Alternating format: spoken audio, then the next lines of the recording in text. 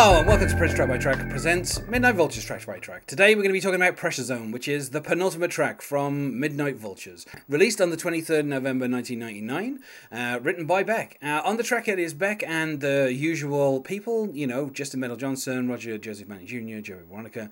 The track is 3 minutes 14, and joining me to talk about it today is Kevin Hendricks. Hello, Kevin. Hi. This is the penultimate track, produced by Beck and Tony Hoffa, as opposed to either the Dust Brothers or I'm trying to remember the name of the other producer, Justin Petralia. And I don't know, in terms of like the overall kind of genre that the album's in, I think this is kind of one of the more upbeat kind of pop songs. There's a bit more of a I don't know, like I don't know that there's more of a story on this. Because I don't know that we ever figure out what the Pressure Zone is. Sure. I have some theories. Yeah. I'd say this is kind of one of more of the poppy songs on the album. Yeah. And I think probably the shortest song on the album as well. Coming right before what is the longest song on the album. Right. Although, that's only technically the longest song because Deborah has hidden nonsense at the end. It's not really a hidden track. Sure. Let's get straight into the lyrics because, Beck tells us the countryside is overgrown.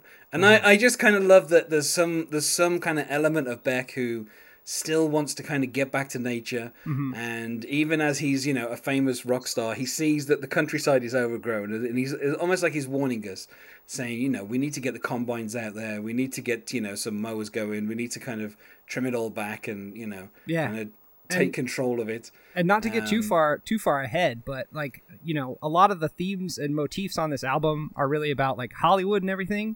So like for somebody from the countryside to like abandon that sort of country aspect of themselves and then to enter into this like, further on in the lyrics, we'll see this sort of like seedy Hollywood prostitute underbelly.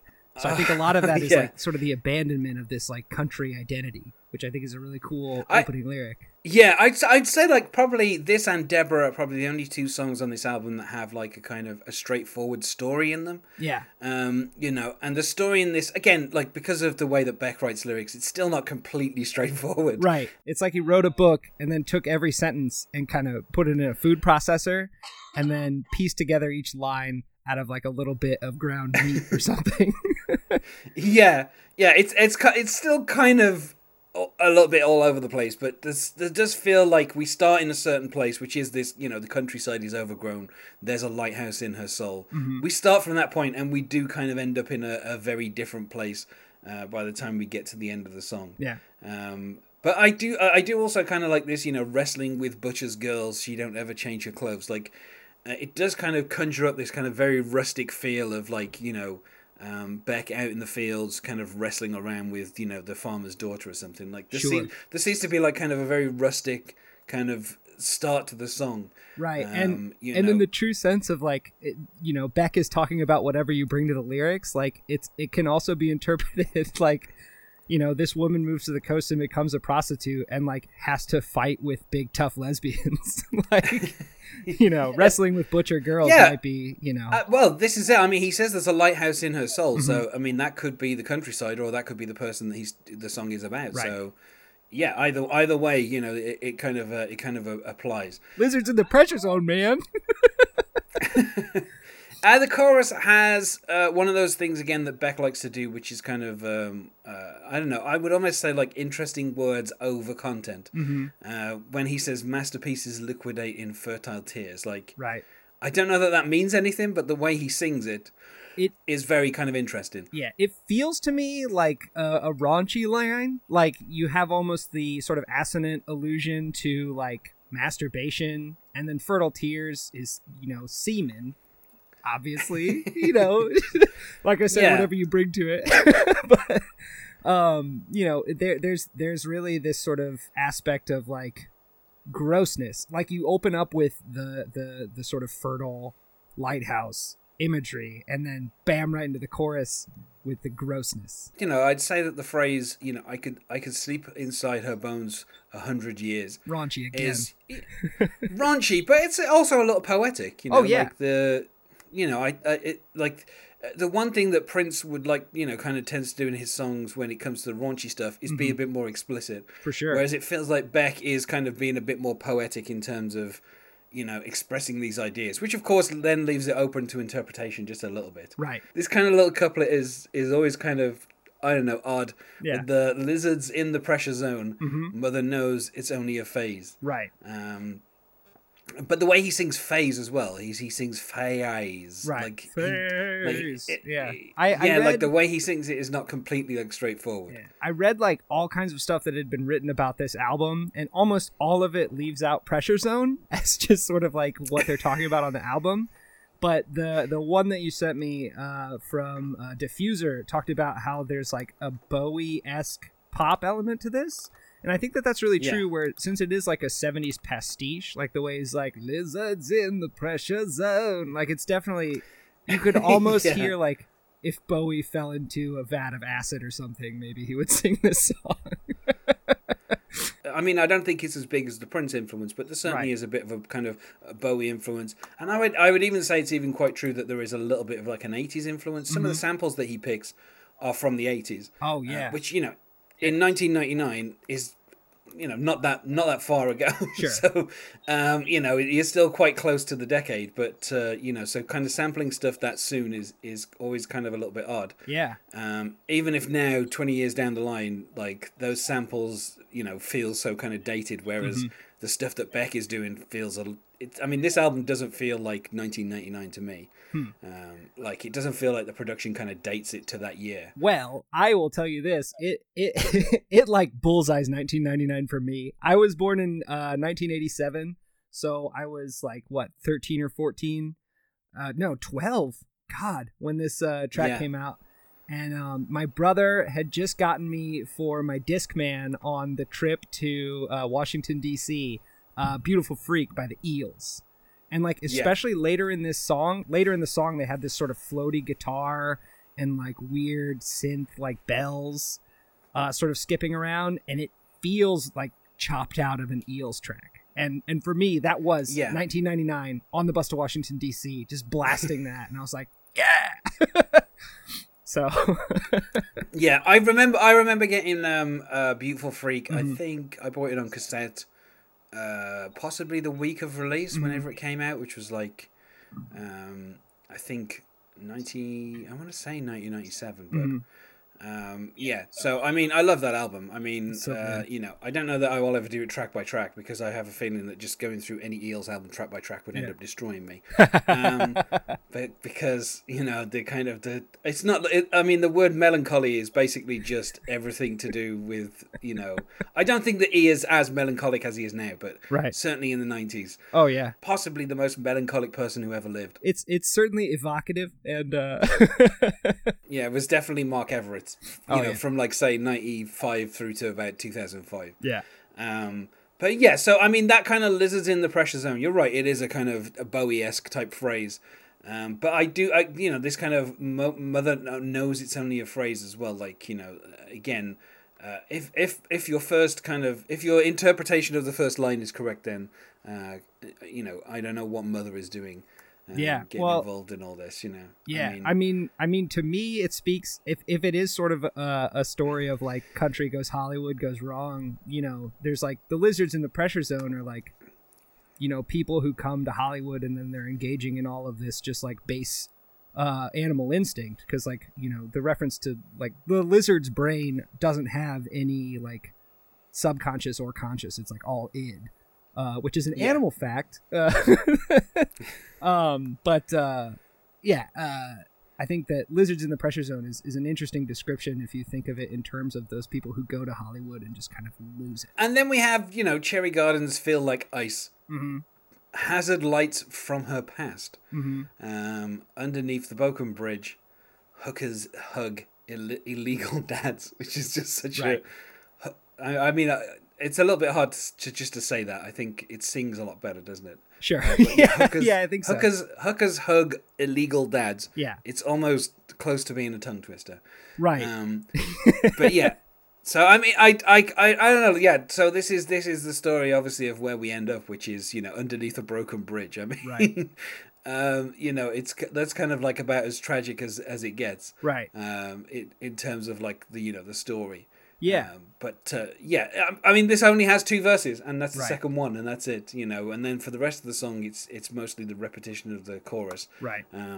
So, but yeah, I don't know. Like I kind of like this the kind of the imagery of cherry gardens feel like ice. Like Oh, yeah. you're in this place that has these blossoms. I'm guessing the cherry blossoms. Yeah. And should be like a nice place to be, but apparently it feels like ice. Yeah, well, and it's absolutely like just a really direct reference to a loss of innocence too. Like in American slang, like the cherry is your virginity, and if that's a garden of that is frozen over, like it's cool how Beck takes 12 lines, and just like there's so many of the lines that tell the whole story of the song, just in one, and like it was when I was reading up for this episode that I realized like Beck, it says in interviews like he's saying something specific, and I was like, he tricked me. I thought it was nonsense, but it's there. Yeah.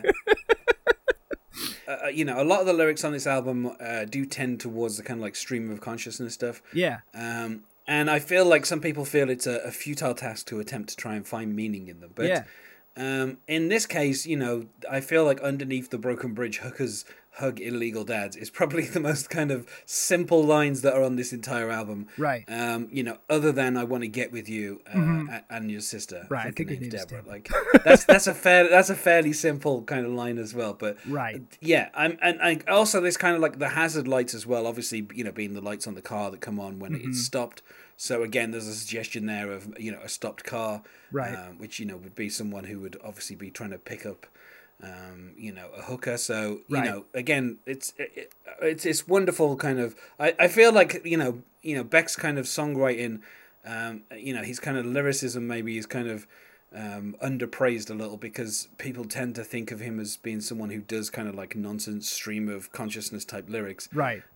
But when he wants to tell a story, then he can easily tell a story. It's not it's not like it's something that he doesn't want to do. It's just for most of his songs, he's not interested in that, and but in this case, this second verse really kind of paints a very simple picture of where we've ended up. Yeah, absolutely. And I like to your point of painting a picture, like there's so much imagery in all of this. And I think even in like Beck's kookier songs, like, on Loser where he's talking about the termite choking on the splinters, like you have to imagine like the emotion of that. Like it's such a clear picture of just like so much stuff. I don't know. I love Beck. I've been a fan of his like forever. I listen to his new stuff. I listen to his old stuff. He's great. And yeah, a lot of times your first reaction is just like, this is nonsense. But oof, it's been a fun experience to like open it up and read it line by line. It's wild. And it's interesting as well that the outro itself, kind of it just consists of the repetition of "It's Only a Phase." Yeah. Which in some ways, I guess, maybe points towards this story of tragedy maybe having a happy ending. Maybe this is only a phase. Maybe they will return back to the countryside, and maybe they will kind of find themselves again. Yeah. Although again, like the story of people going to the big city and then returning back home and kind of after having a bad experience, that feels like kind of a well told story. So. Oh yeah. But I think as well, like the kind of I don't know how to describe it, but there's almost like in terms of the production of the song, there's like a sound which sounds.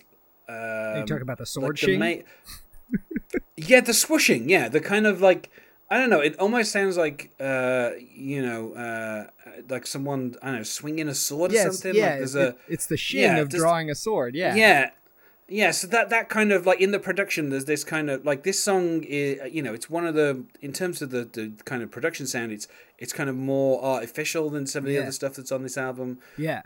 So it's kind of interesting that kind of the backbone of the kind of the song. Yeah. Instead of like drums, it sounds like you have these kind of I don't know, almost like robot noises that are kind of the backbone of the actual kind of beat. Yeah, it's like sound effects instead of like music samples. It's wild. It's a really cool Yeah. sounding like backbeat, and the rhythm guitar in it is just like so gut busting in the beginning, like that. Bow, bow, bow. It's awesome. And so it's yeah. So I think the production on this is just as interesting as the lyrical content. Yeah. And the thing is as well is it makes a nice contrast to what comes next, which is obviously much more of a kind of like funk based song that has like a more real instruments in it and sounds more kind of natural. Whereas this tale of someone coming from the countryside and going to the big city has this more kind of like artificial sound. So I don't think that's by chance. I think Beck has chosen the production for a very specific sound, to kind of get that point across. But yeah, I just thought I should at least say something about the kind of the basis of what the beat is in this track, because it's one of the few tracks as well that isn't based on like a sample of anything. Right. So there's no kind of with some of the other songs there's kind of a very specific sample that kind of forms the backbone of the songs, even if it is kind of very produced and kind of changed or whatever. Yeah. But here all the beat of this song is based on stuff that is played by the musicians that are on the track. Right. Even if it doesn't sound like a drum, that's the weird thing, is like you have this rhythm track and it doesn't sound like there's any drums in there. It just sounds like it's a series of different kind of like robotic noises that are being played. Right. Instead of any actual kind of proper instrumentation, which is just kind of an odd thing. Like I said, I mean, I even struggled to describe what the whoosh sound is. So. Yeah, no. I mean, to me, it definitely like says sword, like it's a weird like allusion to a specific action. Like it feels exactly like the sound you would expect when a cartoon character pulls out a sword. It's a shing. So like there's that, and then there's like the intro to this song is like some spray paint noises. There's like a little like 15-second intro that's on the album and on Spotify and like on some of the YouTube videos. It's like still gives you this sort of live recorded sound feel, so that everything is kind of like tactile instead of synth, even though it is just like noises. So it's I think that's like the second time on the album where there is a set of noises, because earlier in the album there's like the sound of robots having sex in a bed. Sure, that old chestnut. Yeah. So you have that kind of spray can sound is like kind of the second time that there's been kind of like some, I don't know, something that almost feels like if this were done in like some kind of video form, you would see someone spraying some paint before the song begins. Right. But this was never released as a single, so there was never like a video to kind of accompany it. Right. To kind of put that into action. So yeah, I did see they performed this song on they did this song live on MTV at one point. You can look up a YouTube video of that, and it's way different with just band instruments. Like I listened to it, and it almost feels like a totally different song, and I think it has to do exactly with what we're talking about with the sound effects in the drum line, where if you hear just like drum noises, I don't need to sing them for you. You know what they sound like. It changes completely the sort of landscape of this song, and it gets you away from that sort of loosey-goosey feel that I feel like I really identify with the Eels and the Dust Brothers in general, where they're just having fun, like making music noises out of things that aren't noises from music, if that makes sense. Yeah. Well, I mean, obviously, Novocaine for the Soul, has a number of instruments on it that are like, I think, like children's toy instruments. Yeah. So that kind of like experimentation was, something kind of from around this time period. The funny thing being, of course, that most of the kind of like college rock indie bands of the early 90s, by the time you got to the end of the 90s, were all gigantic, huge stars. So right. There was kind of like there was kind of a lack of kind of college radio kind of music, until you kind of got stuff like Beck and and kind of most of the grunge stuff, and a lot more of the kind of indie stuff that ends up being, I guess you would kind of say, emo. Kind of like the stuff that kind of ends up in that direction. Yeah, I think so. And of course, all those bands then, of course, ended up being, I don't know, I wouldn't say huge. Mm-hmm. I think the funny thing is, like, the kind of early 90s is the last time that, most of the music scenes produced, like, huge kind of, like, rock star bands, like, REM and that kind of thing. Like, since then, everything's been kind of on a smaller scale. Yeah, I think so. I mean, there's definitely like still huge musicians. I just don't know that it's like from rock and roll exclusively anymore. Like, you know, you still got people. No, I just mean like kind of like indie rock stuff. Yeah. Like, you know, it's since the 90s, I'd say most of it stays kind of like ghettoized and just. Sure. You know, there's very rare that anything. I mean, let's put it like this: when REM crossed over, right? You know, in the early 90s, they became gigantic to a level that I don't think even the members of REM fully ever comprehended. Yeah. And you know, you can even kind of see it in Michael Stipe's eyes in most interviews after kind of like 92, where he seems confused as to why he's performing in front of like 50,000 people a night. Like he just seems completely lost. You know, and I think it took him a while before he kind of accepted, you know, what REM was. I mean, REM got so big, one of them just had to leave and work on a farm. Yeah, I mean, like yeah, the reverse of this story. Yeah, there's definitely an element of in the '90s, like they just weren't ready for that. Like all this music has this sort of like DIY aesthetic where they're just like grabbing random noises and putting them into song shapes and creating this really unique sound. But I feel like, yeah, even now, like. The band that I can think of that might be around in there is people who play around with just this sort of outsider aesthetic that become huge. It's like Panic at the Disco or Fall Out Boy, where like when they came out, it was like dorky emo kids who loved them. And now Panic at the Disco is in like Pepsi commercials and stuff. I think, the 90s might have warned these people that they were making stuff that would eventually be like played in a stadium. I mean, like Jack White, when he did, White Stripes' big album, the one with Seven Nation Army, like he was like, I'm gonna make this poppy album that everybody can play on guitar. And now, like when they kick off a football, they play der der der der der der. And I don't think that when he made that, he was thinking like everyone will love this. He was like, in modern times, it is. There's that weird element of just like, I can't believe people like this.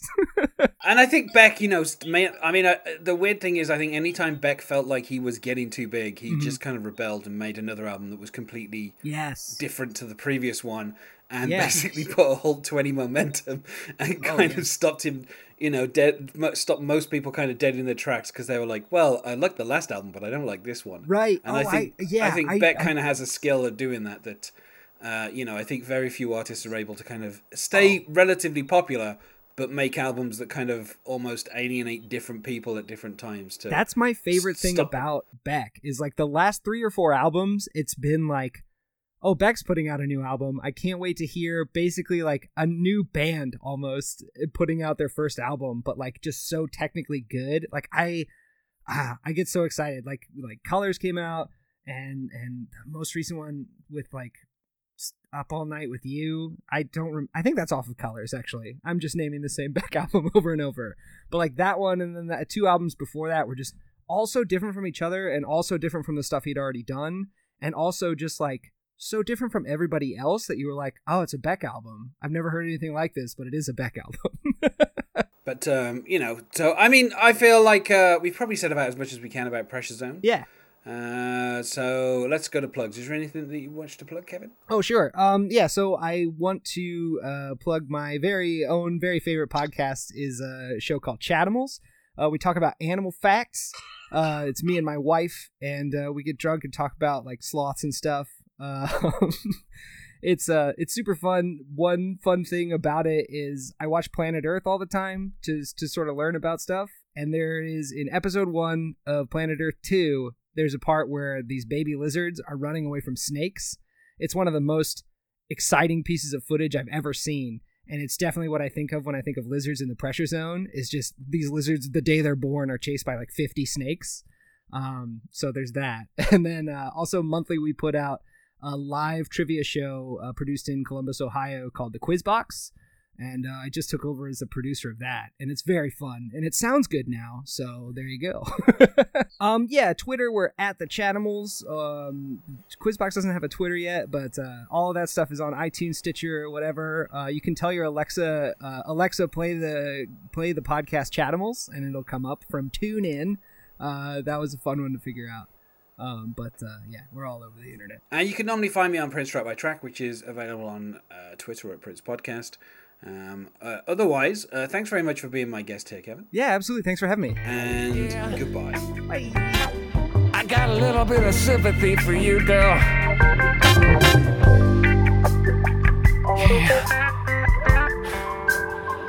'cause I'm a full-grown man, and I'm not afraid to